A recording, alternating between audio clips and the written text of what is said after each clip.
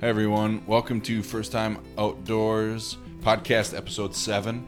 In this episode, we're going to be talking about breaking down barriers that might be present for new bow hunters or deer hunters in general that do not have access to their own property to hunt. So finding things like access to private land, so asking permission to landowners for access to their property, finding public land and what sorts of things you're going to be looking for in that public land that leads you to believe that there's a good potential to harvest a deer, and other opportunities that might be available presented by maybe the parks, as well as other lottery hunts that the DNR puts on that allow you access for shortened periods of time for the season. So there's a lot of places out there that you can hunt that aren't privately owned by people. So stay tuned with us as we share those ideas.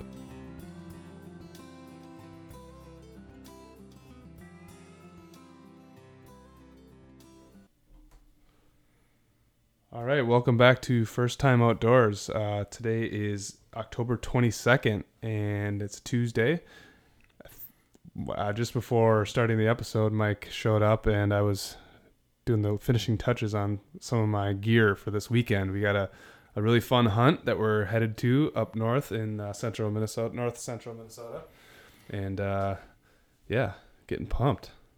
Yeah, this is one of my favorite times of the year. Probably top 3 favorite weekends of the entire year. End of October is the second weekend of the Camp Ripley archery hunt. So for those of you that don't know, Camp Ripley is a military base in central Minnesota.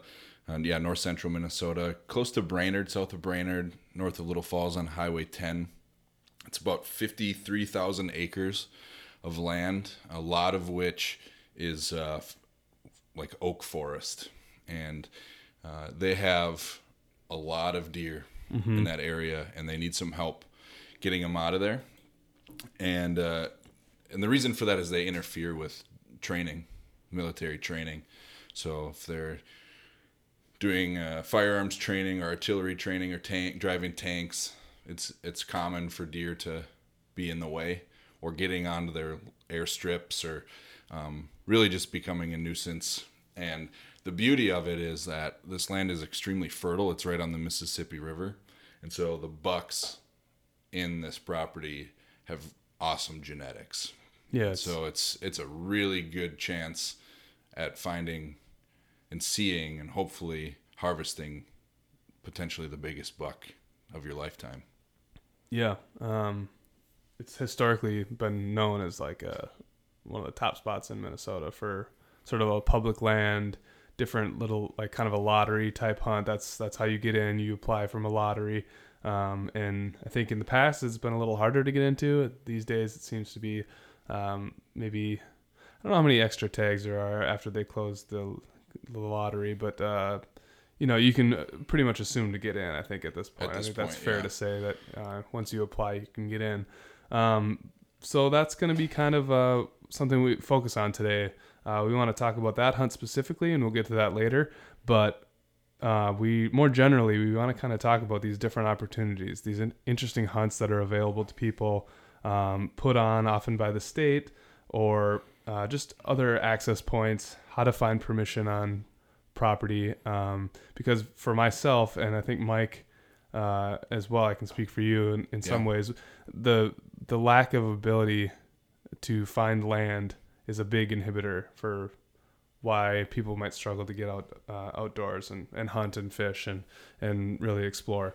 And that was definitely the case for me. Like, my family doesn't really have any land anywhere, especially my immediate family. So finding a place to actually go do this was a big deal. I mean, it's like either you find it or you don't. Yeah. While we have public lands, there are some other great opportunities like this Camp Ripley hunt. So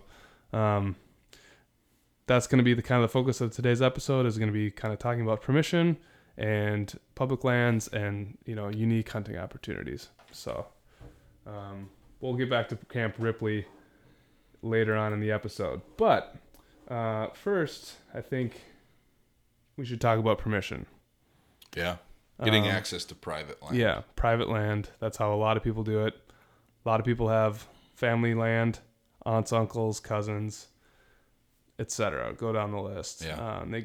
That's where they do their hunting, is on their own land or land in the family. Yeah. But for people like myself and yourself who don't really have that land, there's ways to get around that. There are definitely ways to get around it.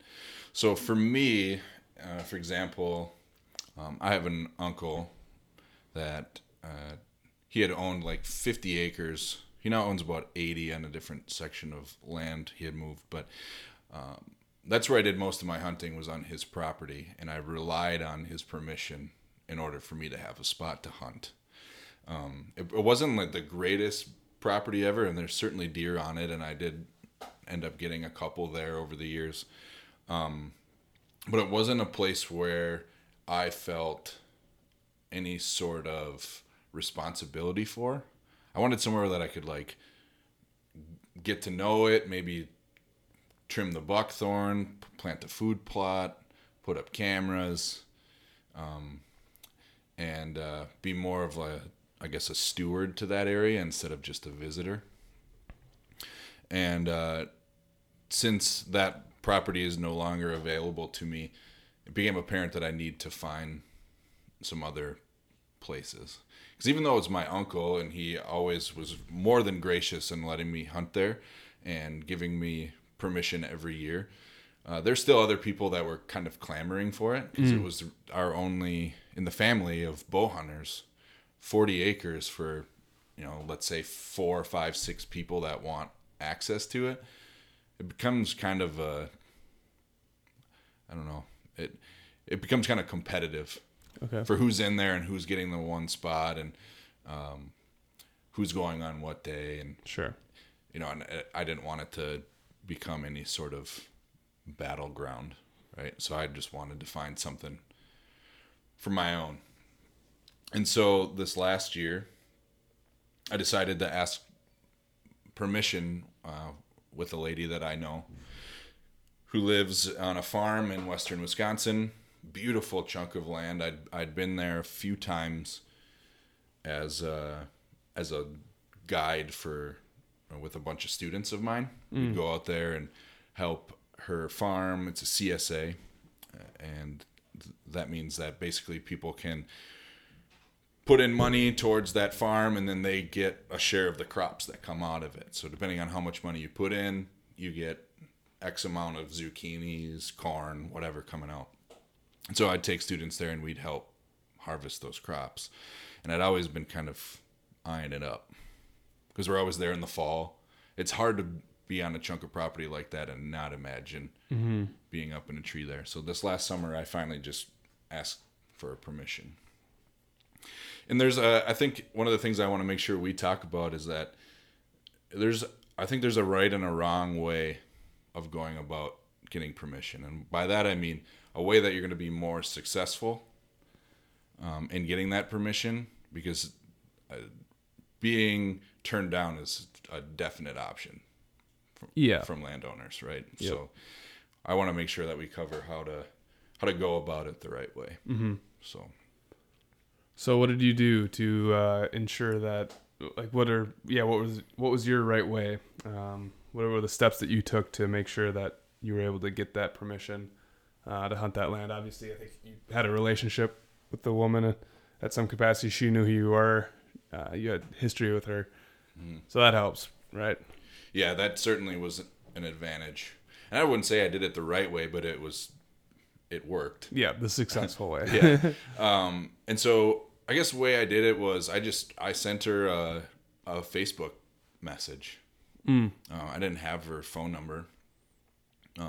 If I didn't have her Facebook, if I wasn't friends with her on Facebook, I could have found her on any sort of hunting app. We talked about Onyx last week, but there's other apps out there that you can use to find the landowner information and then get in contact with them. So you could do it that way as well. But because I had Facebook and I was connected with her on Facebook, I sent her a message and just said, "Hey, I would really love the opportunity to hunt your property. I'm not sure if you allow any other hunters to go in there, but here's who I am. Here's where my ethics are with hunting. And I listed out a few things. You know, I've got 100% recovery rate. I've never shot a deer and not found it.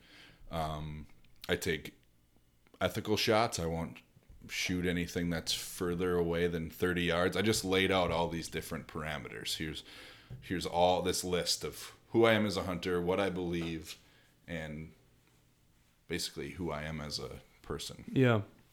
Just to let her get to know me a little bit. I know we had a personal relationship, but I think that just that reminder of like, you know, you're not just letting somebody in here to like sling arrows everywhere and maim your deer. And so for the first timers out there, there might be people listening that have never hunted. Yeah.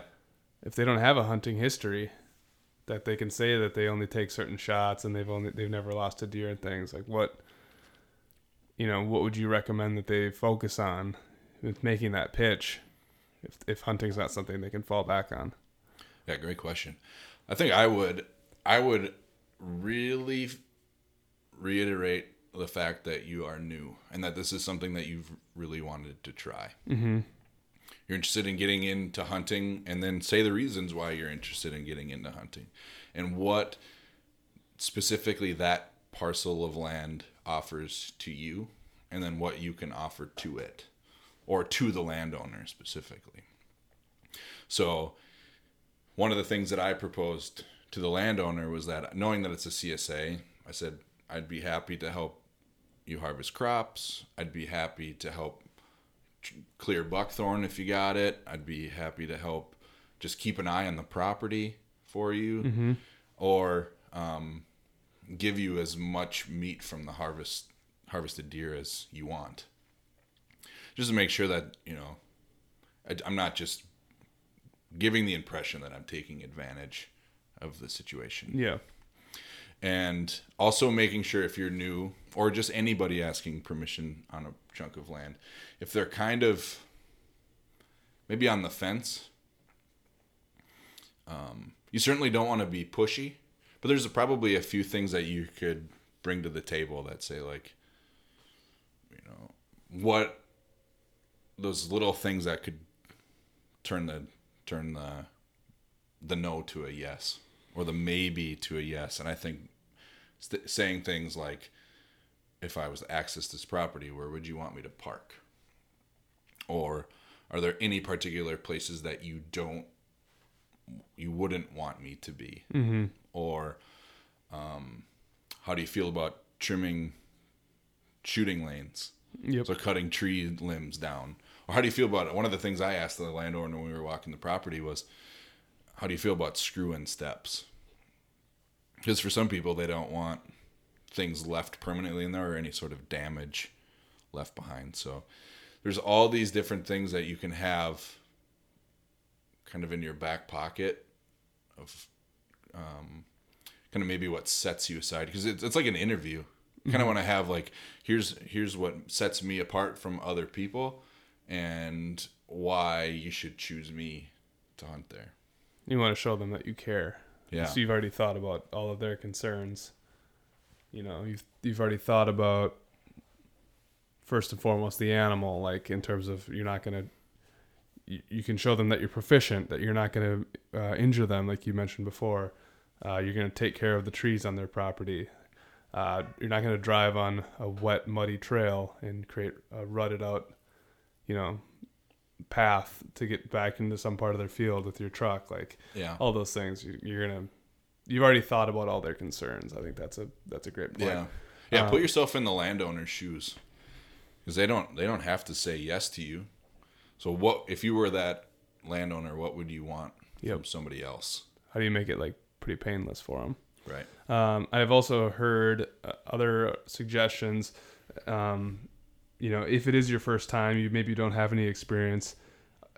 Maybe you have to take a year to grow into it, and you could, ask if you could go squirrel hunting, or rabbit hunting, or maybe we could just go hike on your property or something. Like, I don't know how simple you want to make it, but you may not get to go hunt deer the first year, but getting a foot in the door, and letting them see the fact that you treat their land well and that you are safe and courteous and you check in before and after you're on their property, those sorts of things, giving them a chance to kind of feel you out. That could lead to that yes down the road as well. And yeah, maybe one year you don't quite have it yet, but you know, Play the long game. the years go by quick, and then all of a sudden maybe you've got a great property. Yeah.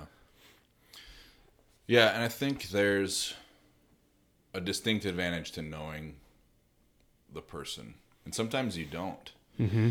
I mean, there's a lot of ways to find chunks of property. I mean, one way to find property, private land to hunt would be just to drive around and like, oh my gosh, look at all the deer standing in this field. Yep.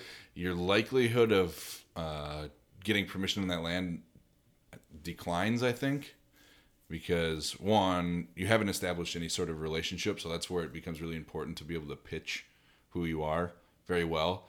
But in Minnesota in particular, most landowners know somebody that hunts, and they already have access to that property. Yep. So that's the one thing I've heard all the time when I've gone like door to door.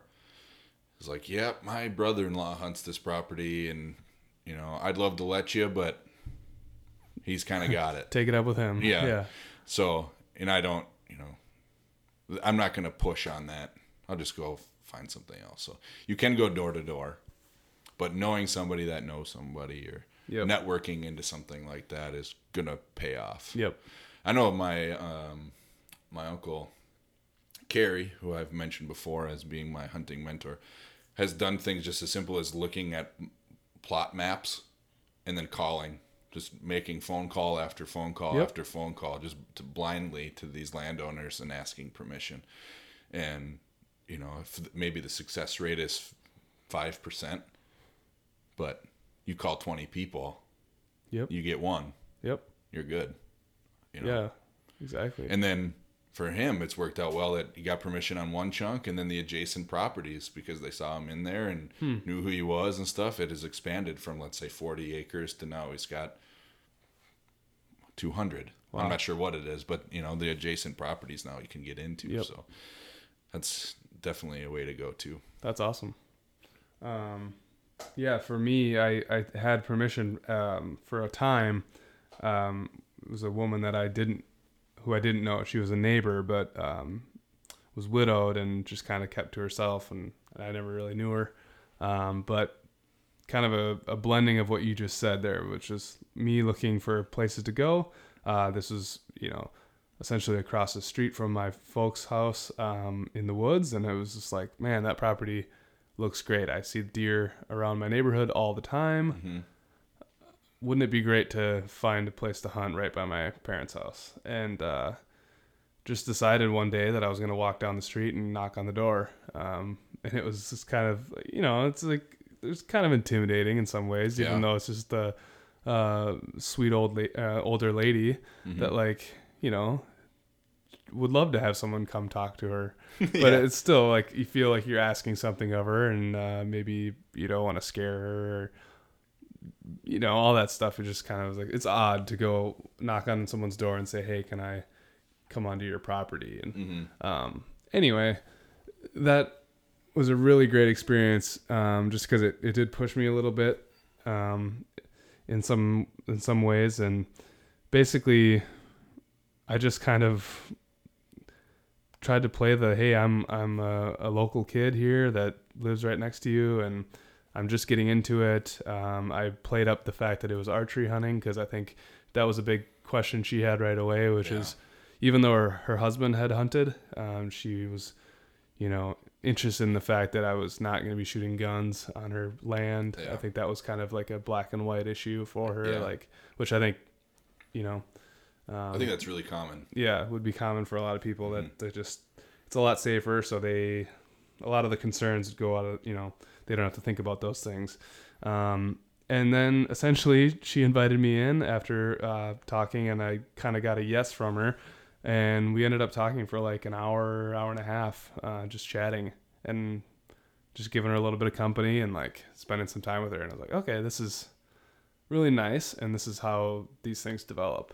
It's like you want to be actually friendly and kind of be a friend, be accountable, and all the things you said. Like, I was offering to watch the property for her. I mean, she hadn't been back there in quite some time. She had no Her son was out of town. He lived out of state, and just kind of like, yeah, she had about 40 acres and just never used it, never had anybody there. So she looked at me as like, oh, this would be great if you could keep an eye on it. Yeah.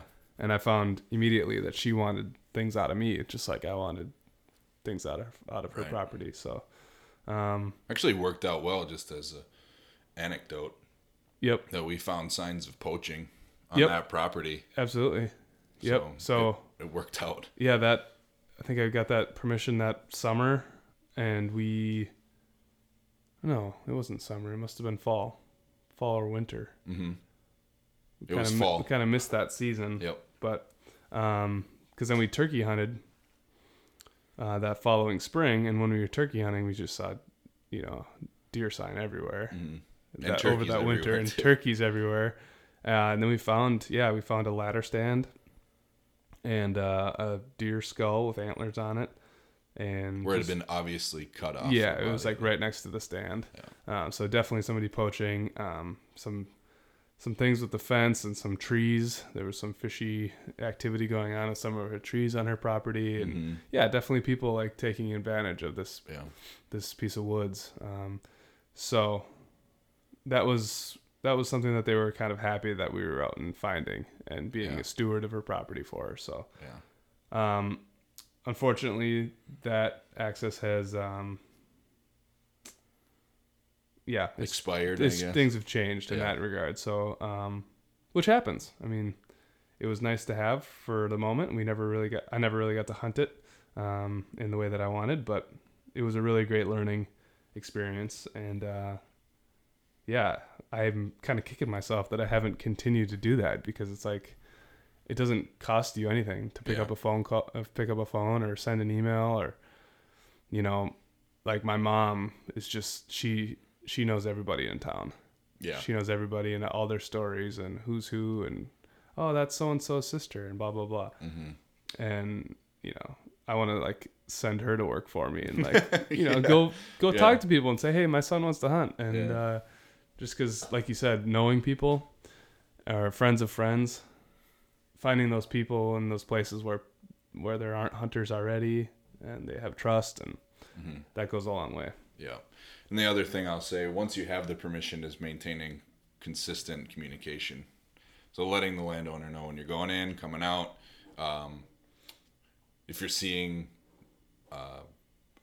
evidence of people trespassing or poaching, on the land that I got permission, I found a trail camera that didn't belong to me, and just sending an email like, do you know who this belongs to? If so, I'll leave it. If not, let's talk about maybe whose this might be, and figure out a plan to keep people off your property. Because I think if people will push boundaries, literally, if they see that nobody's in there often, like, well, I'm not going to get caught. Nobody's ever back there. And it becomes an advantage for the landowner to have visible foot traffic from people that have access to that property legally. So yeah. And I think the other thing that I'll say is that it's important to ask for permission if you're going door to door to dress nicely. Mm-hmm. But not too nicely, right? Isn't there like a fine line where you don't want to be like you're going to a business meet, like an interview, but don't show up in grubby clothes. Yeah. Like, right. I think there's a fine line to walk there. For me, like a pair of jeans and a t-shirt and a baseball cap is just fine. Mm-hmm. And then speaking clearly and not swearing, and using respectful language, I think is really important. What time of day would you recommend if you're going to knock door to door? That's got to matter, right? That's a good question. Probably right after dinner time. Like, I wouldn't be knocking. It's hard to tell sometimes what everybody kind of eats dinner at different times. Yeah. So probably not between like 5 and 7, but like that 7:30. Maybe like right at 7:30. 7:30, 8 o'clock. I think that's a good time because people are starting to like settle down and put on their favorite TV show or something like that. Yeah. Yeah. It's a good question. I never thought of that, but it's definitely a conscious thing. Yeah, people would get weirded out if it's there's a certain points of the day where it's like people aren't going to answer the door. Right. Yeah. You know. And you could have another thing. You could have a form letter just written out, you know, and give them something to leave with. Like, here's who I am. Here's all these things that I already listed out. Here's my phone number. If it's still a no, you know, if it's a no, just take this, and then leave it with them. And maybe they look at it later that day and go, maybe we give them a call. Oh, and I talk see. some more. So you're saying bring a like letter a brochure, you know. Don't drop it off without meeting them. You want to meet them. Maybe they give you a no, and then you hand them a letter. Yep. I see. Yep. Because I was understanding it to be like drop it in a mailbox, and I'm like thinking that they wouldn't probably call that number. No, I'm saying, yeah, exactly. So you're talking to somebody and they're still on the fence, and if you have something to leave with them, like, you know, maybe it's got your picture on it and your phone number, and then all these things like that you mentioned before, and say, you know, maybe if you think about it more, give me a call, or if there's anybody else that you might know, feel free to pass this information on to them. That's a great idea. Yeah. I gotta get to work. Yeah, start writing that up. Start taking some pictures. Yep. Yeah, so we sometimes gotta share bloopers stories, and I think the place that I've done this the most is pheasant hunting. You know, I'll be out western Minnesota and be hunting public land, and then all of a sudden seeing all these pheasants dumping into this private property, and then going to ask the landowner for permission. And that requires you to knock on doors. So one of the stories that my dad always tells is when he was younger, you know, young, maybe mid-20s, he and his friend Scott were driving around, going door to door, asking some farmers for permission to hunt their property for pheasants. And they're trading. You know, it's your turn to go. If you get a no, then you drive to the next place. Then you switch. Then the next person goes. So this time it ended up being my dad's friend Scott's turn to go to knock on the door and ask for permission. And it was early morning. And so my dad's sitting in the truck and watches the guy walk up to the door. And somebody answers the door. It's, you know, see the light of the door opening, and they're talking. And Scott comes back, and he's just beet red and laughing and laughing and laughing. And it's like, what happened? Like, do we have permission? He's like, well, yes, but I've never been more embarrassed in my entire life. And I was like, oh man, what happened? And so what happened was, as Scott put it, because it was early morning, the most beautiful woman answered the door, and she was wearing like a nightgown. And he was like completely thrown off by this. He was expecting to see some farmer. Yeah. Some crotchety old guy. So this beautiful woman answers the door. Farmer's daughter, maybe. Yeah, exactly. And got tongue-tied. And so instead of asking to hunt her corn, I guess the nice way of putting this without being vulgar is that he switched the C on corn and put it on the front of hunt. And so instead asked to blank her horn. And so they shared an awkward moment of like shy embarrassment, and then he kind of bashfully kind of kicked rocks down the sidewalk as he walked away. It's too bad she didn't let him in. Yeah, exactly. But they got permission to hunt the corn. That's so funny. So it's really easy to, like you said before, it's easy to be intimidated in those sorts of situations. Yep. But the worst somebody's going to say is no. Mm-hmm. Yep. Right? So once you get used to that, I'm sure it gets easier. So the next way of obtaining some hunting land is public land. Yep. Which can pose its own set of challenges. And those challenges being, well, first finding it where it is. Mm-hmm. And so you can find that on like the DNR website, Minnesota DNR, if you're in Minnesota. You can find where those public parcels of land are. And I think the other challenge is that you run into other people. Yeah. And there's a little bit of competition for good spots, or but I'll say you can run into other people. Yeah. And I've been out like a number of times and not seen anybody. It depends on what you're doing, but I mean, it's Right. pretty cool to be out in like these bigger areas and not see anybody, and it's like it does feel like it's your land. Yeah.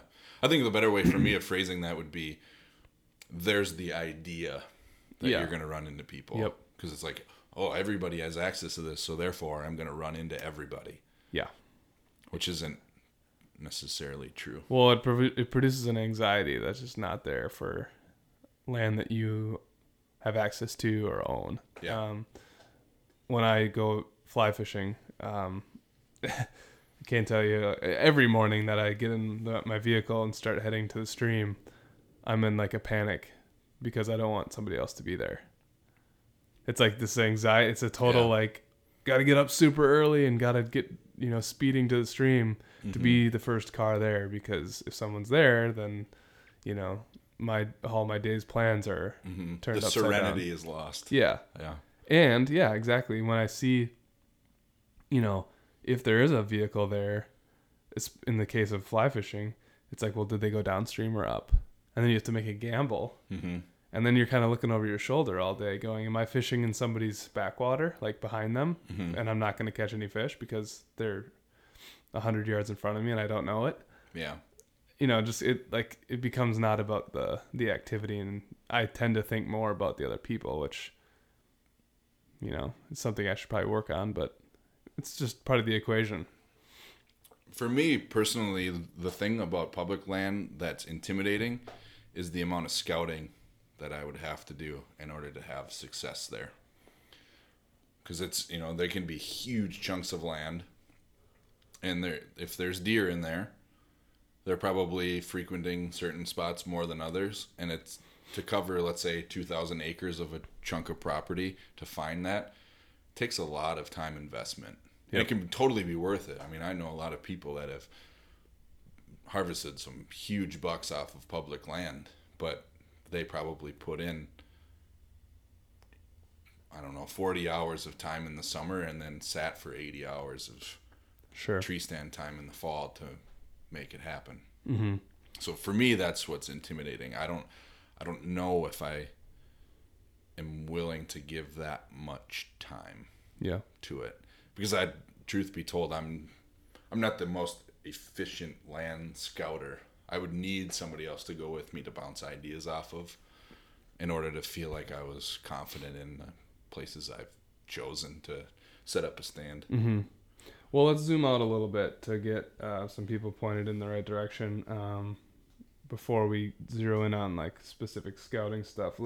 We'll just talk specific, generally about kind of what are the types of hunting land in Minnesota.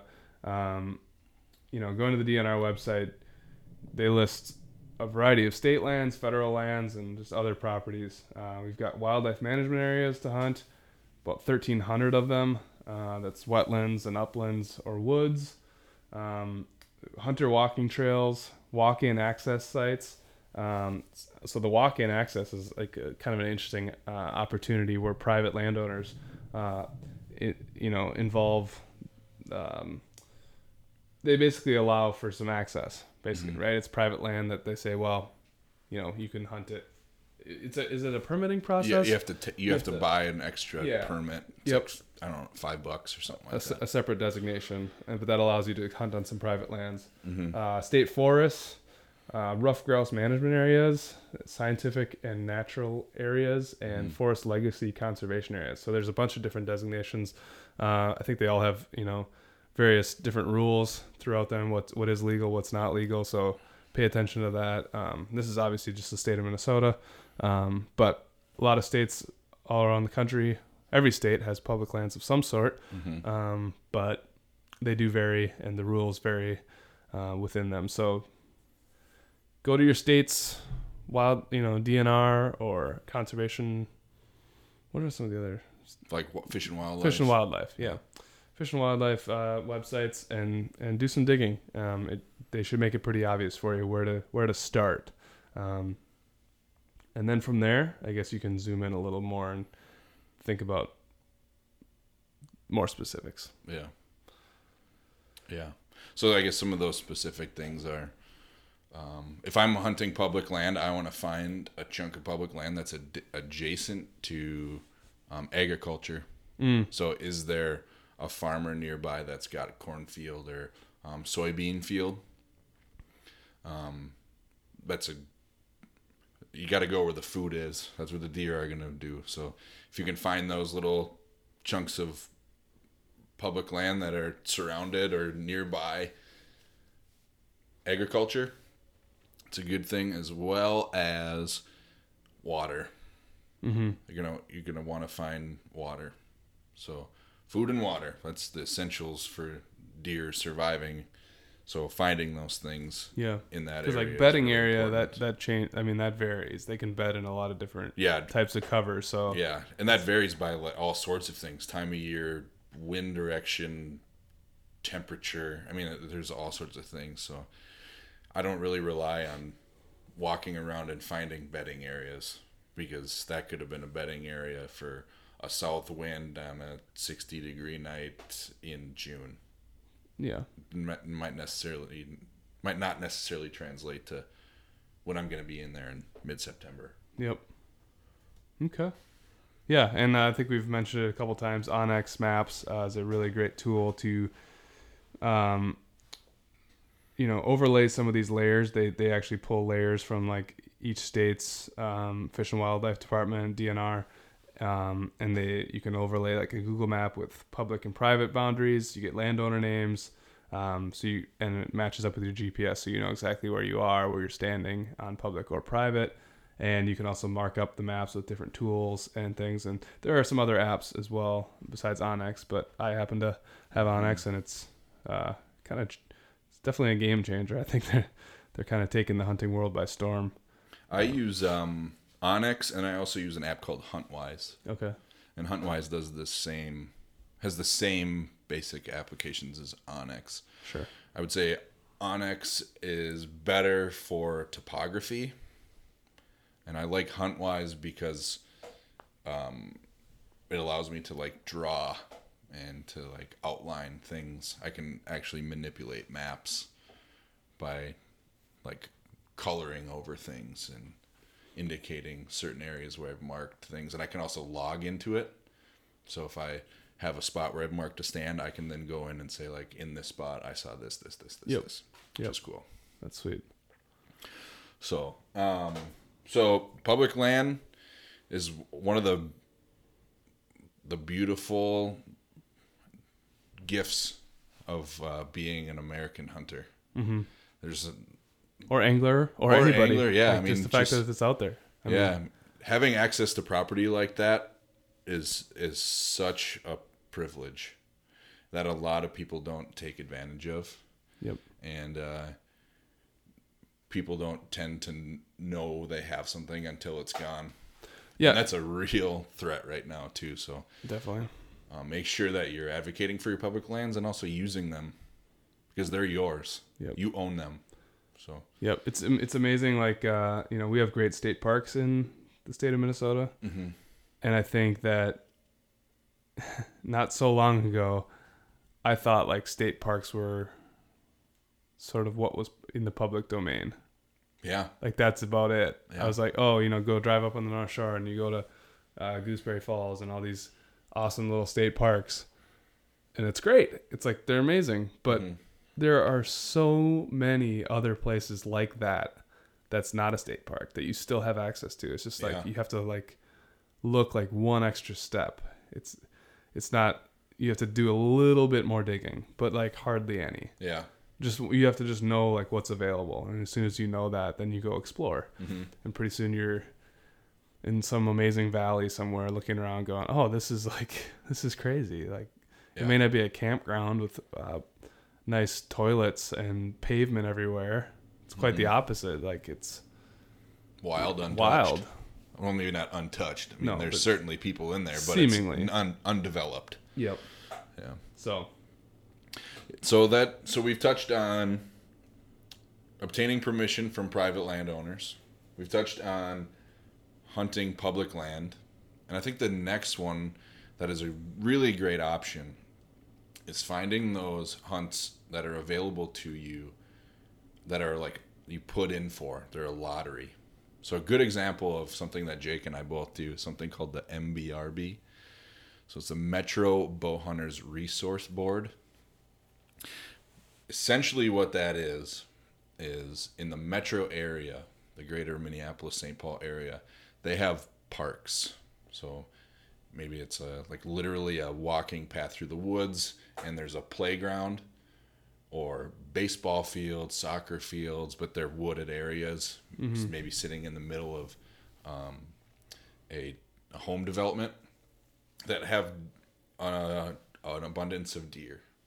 And that the city has complained about cars hitting them frequently, so they have to like staff people to drag roadkill off the road, or homeowners that are frustrated with like their hostas and flowers being chewed down. Yep. So what the MBRB does is they draw from this lottery a group of people to go into those small sections of parks. Yeah, public parks. And hunt there and try to get some of those deer numbers down. Yep. So it's kind of an odd program because it's really like urban. It's very urban. You're within, people's backyards in a lot of cases, not within, but you can see people's backyards in some cases. They're, like Mike said, there's walking paths and all sorts of things. You're right there, right by schools in some cases, like pretty close to some schools. Yeah. So it's just kind of like different, but because of that, it's very heavily regulated. In this case, they make you go to I think it's like an hour and a half orientation meeting. You have to have your hunter safety. You have to have bow hunter safety. Bow hunter safety as well, which is an extra step. Yep. You have to go to like there's a variety of locations, but to show a like certified shooting proficiency, to show that you're accurate and that you can make an ethical shot on a deer, because they don't want them to run around. So yeah, and there's a lot of other rules, like a lot of rules, but that's good. It keeps people accountable and keeps most people happy. And if we can kind of get in and get out, I think that's kind of the state of things right now. They want to keep it very low impact. Just get in and do your thing, but there's opportunity there. Yeah. And the idea is that you go unnoticed. That's what I mean. Yeah. Unnoticed. You don't want then if you're, let's say, 100 yards from somebody's house, we don't want anybody knowing that you're back there. Yep. Because it just leaves too many doors open for like. Well, and it's that's kind of a sticky situation because it's like it's legal. We're working on behalf of the county parks and the city parks, and we have full legal right under the state of Minnesota, and like there's everything's on the up and up. Yeah. And yet the optics of it seem strange, so people get put off, I think. Which is fair, I would say. It's like it's odd in some ways, but like it's just kind of this odd tightrope to walk a little bit, where it's like, yeah, you actually are in the right, and yet you're viewed as though you're doing something wrong. Yeah. So you have to kind of know what's coming your way, I guess. Yeah. I mean, because it's a definite reality to be hunting in a spot and have people still using those paths and walking right by you. Last year, I had numerous people walk by with their dogs, and I'd hear leaves, crunching and stuff, and I'd turn thinking a deer was walking, and it would be a dog, and then 10 yards behind is a person. Yeah. We should mention that the parks do a good job of closing the park authorities do a good job of closing all these areas and posting them that they're closed, and it's actually, I think it's illegal to occupy them when this hunt is going on. Yeah. But people don't follow the rules, and they do still break it. So yes, you can find yourself in these odd positions, but the organization does a really good job of kind of articulating that that's possible, and to be aware of, and making sure that you're being safe, and knowing that that's that's on the table as being something to watch out for. So there's a lot of good opportunities. I'm sure there's a lot more that we need to continue to figure out. More public hunts, more lotteries. I know that in a lot of other like Western states, There's a lot of lottery hunts that are public, but they do require some other hoops to jump in. And I think they do that more of like in terms of like a management system, and for the population of animals there, but also because it's a lottery and there's less hunters, there's less pressure. So Yeah. You could find areas if you don't want to do an over-the-counter tag, like let's say my elk trip that we did was an over-the-counter tag area. We knew that, and we knew that there could be a lot of hunters. There are areas where you could choose to do a lottery. You may not get drawn, but if you do, there's maybe only a couple other guys in the woods with you, and that you got a little more control. That's pretty cool too. Yeah, and the appealing thing for me with the MBRB and with Ripley, which we'll get to next, is that for somebody that doesn't own land, it's a great resource for me to have access to some spots. For MBRB, I like that it's literally hunting deer in my backyard.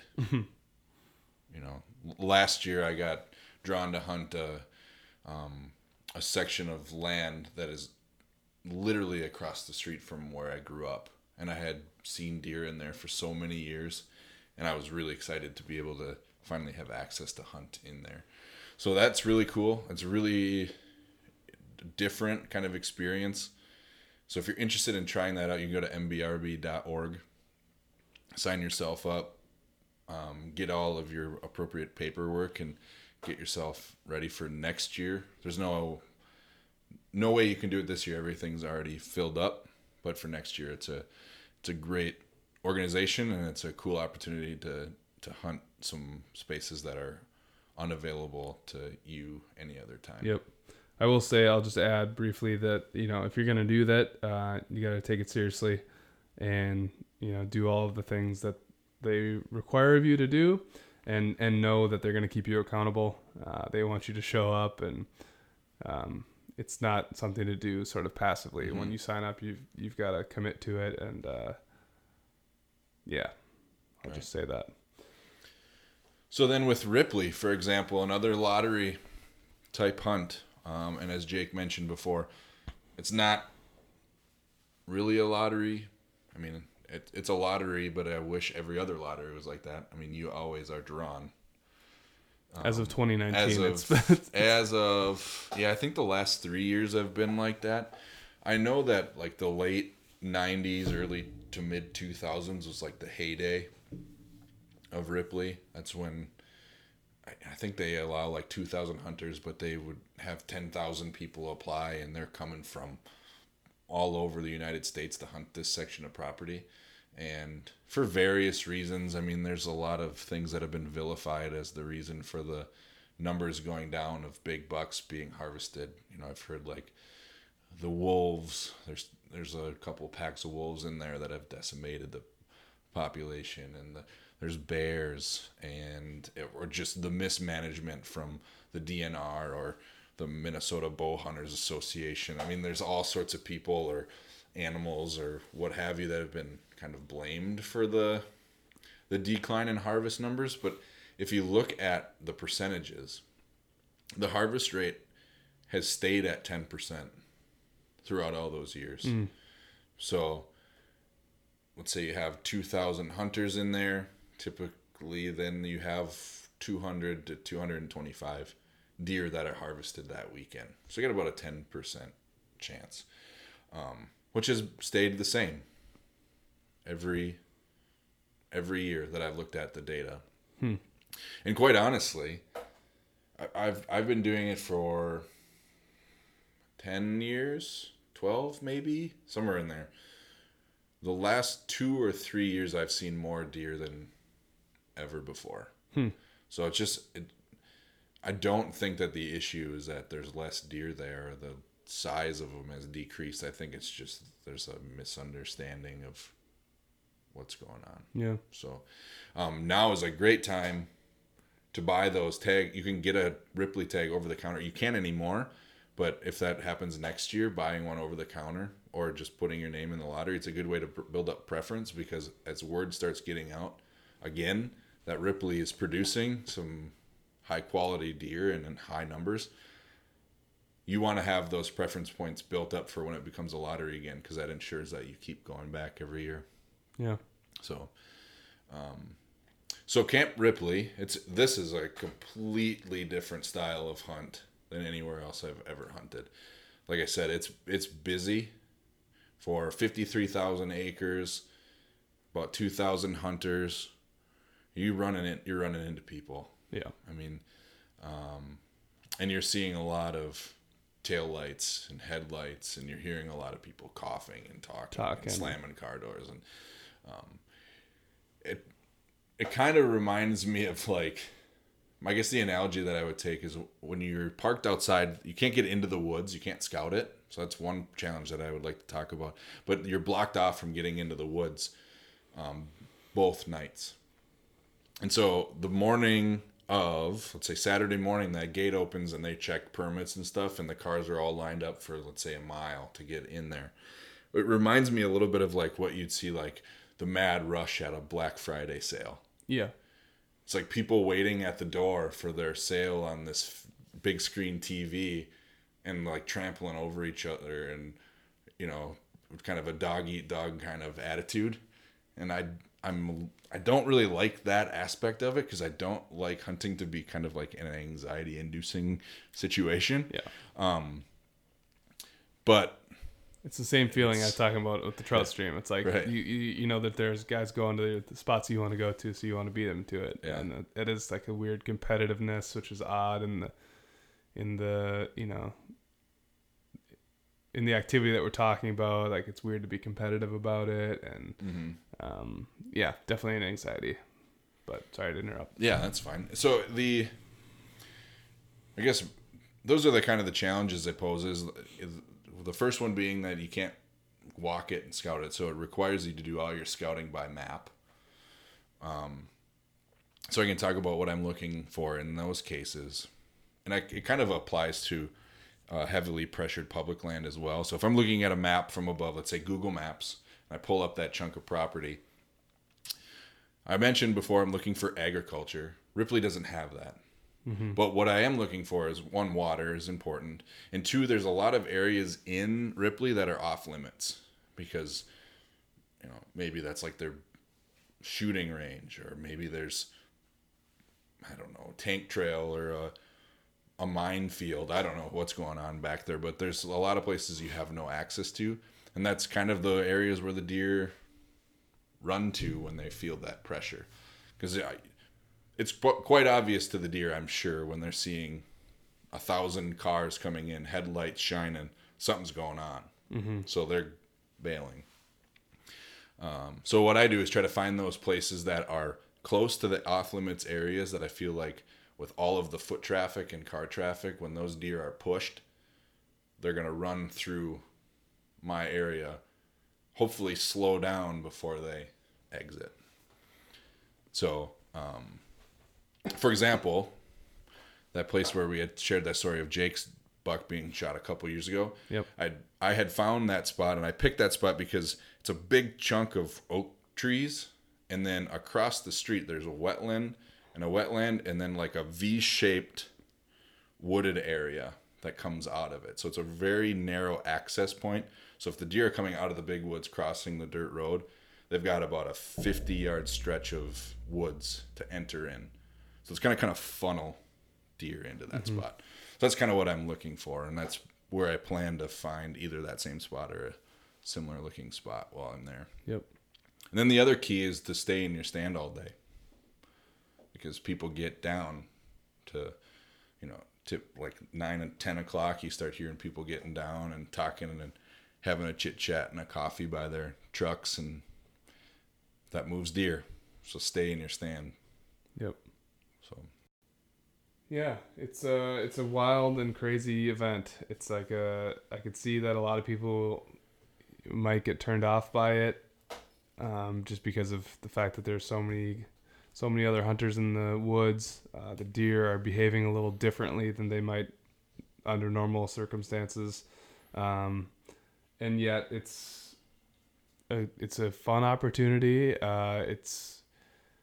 There's potential for really big deer, exciting opportunity to be there. The first year I was there, within a half hour, I had seen the biggest deer that I've ever seen in my life. Came trotting by at like 30 yards. Man. You know, it's just, that's what's so cool about it. You know, you hear a crunch of some leaves in the, you know, off in the distance. That could be the deer of your lifetime. And that's a real possibility, which is what makes it so cool. I'm excited. I'm really You just got me jacked. I'm so excited. Yeah, and I don't have access to property that has that kind of genetics. Sure. Or any property. I mean, yeah, it's just like you may not have any access to any property. And there are places out there where I think it's about reframing the whole concept in your brain. It's like you do have access to property. There's lots of access to properties to hunt. You just might not have a private local, you know, curated hunt that you can manage the whole thing. It's like, Right. well, you got to go work for it. Yeah. But sometimes the best rewards out there are things you got to work for. So Right. And in those cases, the same applies to a public land hunt, the gear that you're going to need. You're doing what we call a hang and hunt. So you've got your portable stand on your back or a saddle, as Jake and my brother Derek are going to be using this year. We'll talk about that probably in another episode. But you've got your climbing sticks, you've got your bow, you've got your stand on your back, you've got all your gear, and you're walking into the woods, finding a tree, setting up, and waiting for the sun to come up. Yep. And there you can move. If you get, sun comes up and you're not in the spot you thought you wanted to be, you can move. But having light equipment is going to help you be more mobile, which has a lot of advantages. Yep. Cool. Well, I think I'm excited, man. Yeah. I don't know if we got, let's see, tonight, tomorrow, 3 or 4 more sleeps. I think I'm going to come pick you up on Friday at like 6 a.m. We're going to go Have get coffee up there and donuts. early. Yeah. That's what it's all about. The stories and hanging out with your friends and doing things that you share a passion for. And that's a lot of the reason why I do it. And I mentioned in the previous podcast, that's like my deer camp. It's where I see my closest family members and my best friends, and we hang out and talk hunting. And yeah, that's something that I've learned, through my introduction to hunting and fishing, is that the camps and the history mean so much to people. They mean more than the actual hunting, I think, in a lot of cases. And this is for sure. It seems like you've got your Canada trip where you go fishing, which I'm sure we'll get into in the spring and summer, if not before. And you've got Ripley, which is another like communal place to share stories and have history from. So that's your deer camp. And we're gonna try to do something a little differently next week. We're gonna bring you to deer camp, all you listeners. Yeah. We're gonna do kind of a live, in the tent, around the fire type of a podcast. So we're gonna see how that goes. We got some old timers who will hopefully share us some of their cool stories, and some newbies as well. And maybe we'll go find some strangers and poke a microphone in their face and see what they have to say about the whole thing. Yeah. People are more than willing. I mean, in that setting at Ripley, people are more than willing to tell stories. Yep. I mean, they're pretty friendly. Yep. Everybody's excited. Sometimes a little too friendly. Yeah. So just to set the stage a little bit, we're going to be podcasting from a yurt. So, which I'm really looking forward to. Yeah. That'll be cool. Yeah, it's going to be great. Around the wood stove, we'll probably have some hot foods, and I don't know what we're going to do. We got to decide all that. Some chili or something nice. I mean, the weather's supposed to be good, but it is late October in Minnesota. It could be chilly. Yeah, it snowed, it snowed in the past. Yep, exactly. So, I'm going to bundle up and get cozy. Yeah, I can't wait. So hopefully for the listeners, it'll be a chance for you to kind of experience the appeal of what hunting can bring. Mm-hmm. And that's like sitting around and telling stories and having some fun. Painting that picture a little bit, I think, is going to be pretty cool way to get first timers introduced to something like that. And then hopefully next year we've got a whole group of new people that wanted to give it a try for themselves. It'd be kind of a fun thing. Maybe we'll talk about that. For sure. Get a Ripley group of newcomers. Ooh, I like for it. Next year. Cool. Well, thanks, guys. Thanks for sticking with us for another episode.